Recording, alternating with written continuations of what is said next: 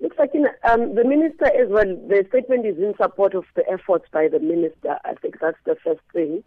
When he announced that the board has voluntarily resigned, he also announced that they would have to look at the notion of no work, no pay, which has not been implemented in Post Office thus far. Then the issue here, you have workers who are on strike illegal. It's an illegal strike. So it makes it difficult for even intervention to happen because they are negotiating from a point where it's not your normal processes of negotiating. So there isn't a CCMA process, there isn't a labor court who has declared a strike, a dispute between management and the workers. So that's why we are urging them to go back to work. But as well, even during the meeting when we met with them, the unions were there.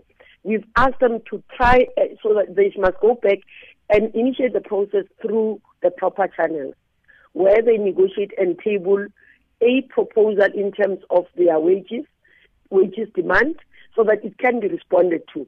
Because currently they do that through the media. They do that without a proper platform.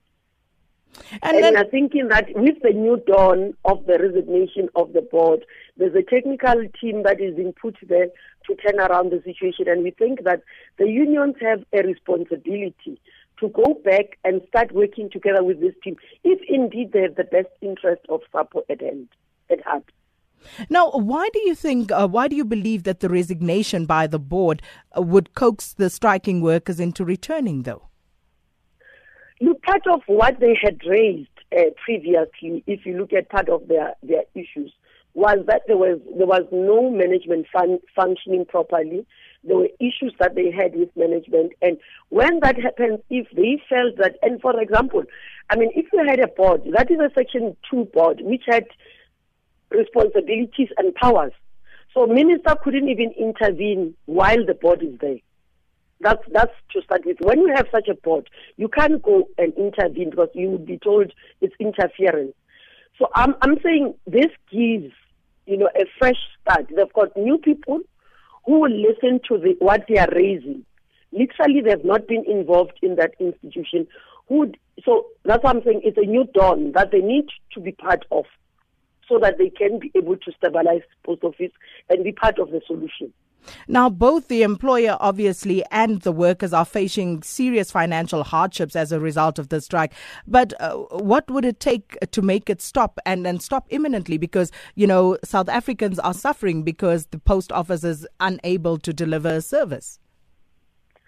Yes, the financial situation is because there is no revenue generated. Post office needs to deliver your post, Sakina, for them to be able to have money. If you do not send anything through them, there is no money, they can't run. That's the literal sense of what is happening in Post Office. So, and for long-term solutions, they've got to go back. That's what we asked them as the portfolio committee, to go back and look at better ways, regulate how even the strikes can happen within SAPO. We were told that employment equity forums were not functioning in SAPO over years.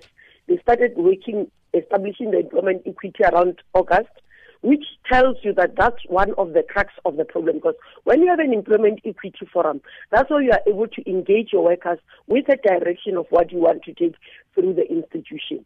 Because I got engaged by the person who sits on the board to say, no, while I'm sitting on behalf of the unions, there are certain discussions which are confidential. I can't take them to the unions. So you need another platform to be able to openly discuss issues that relates to workers with management, which they felt that has not been in existence in SAPO.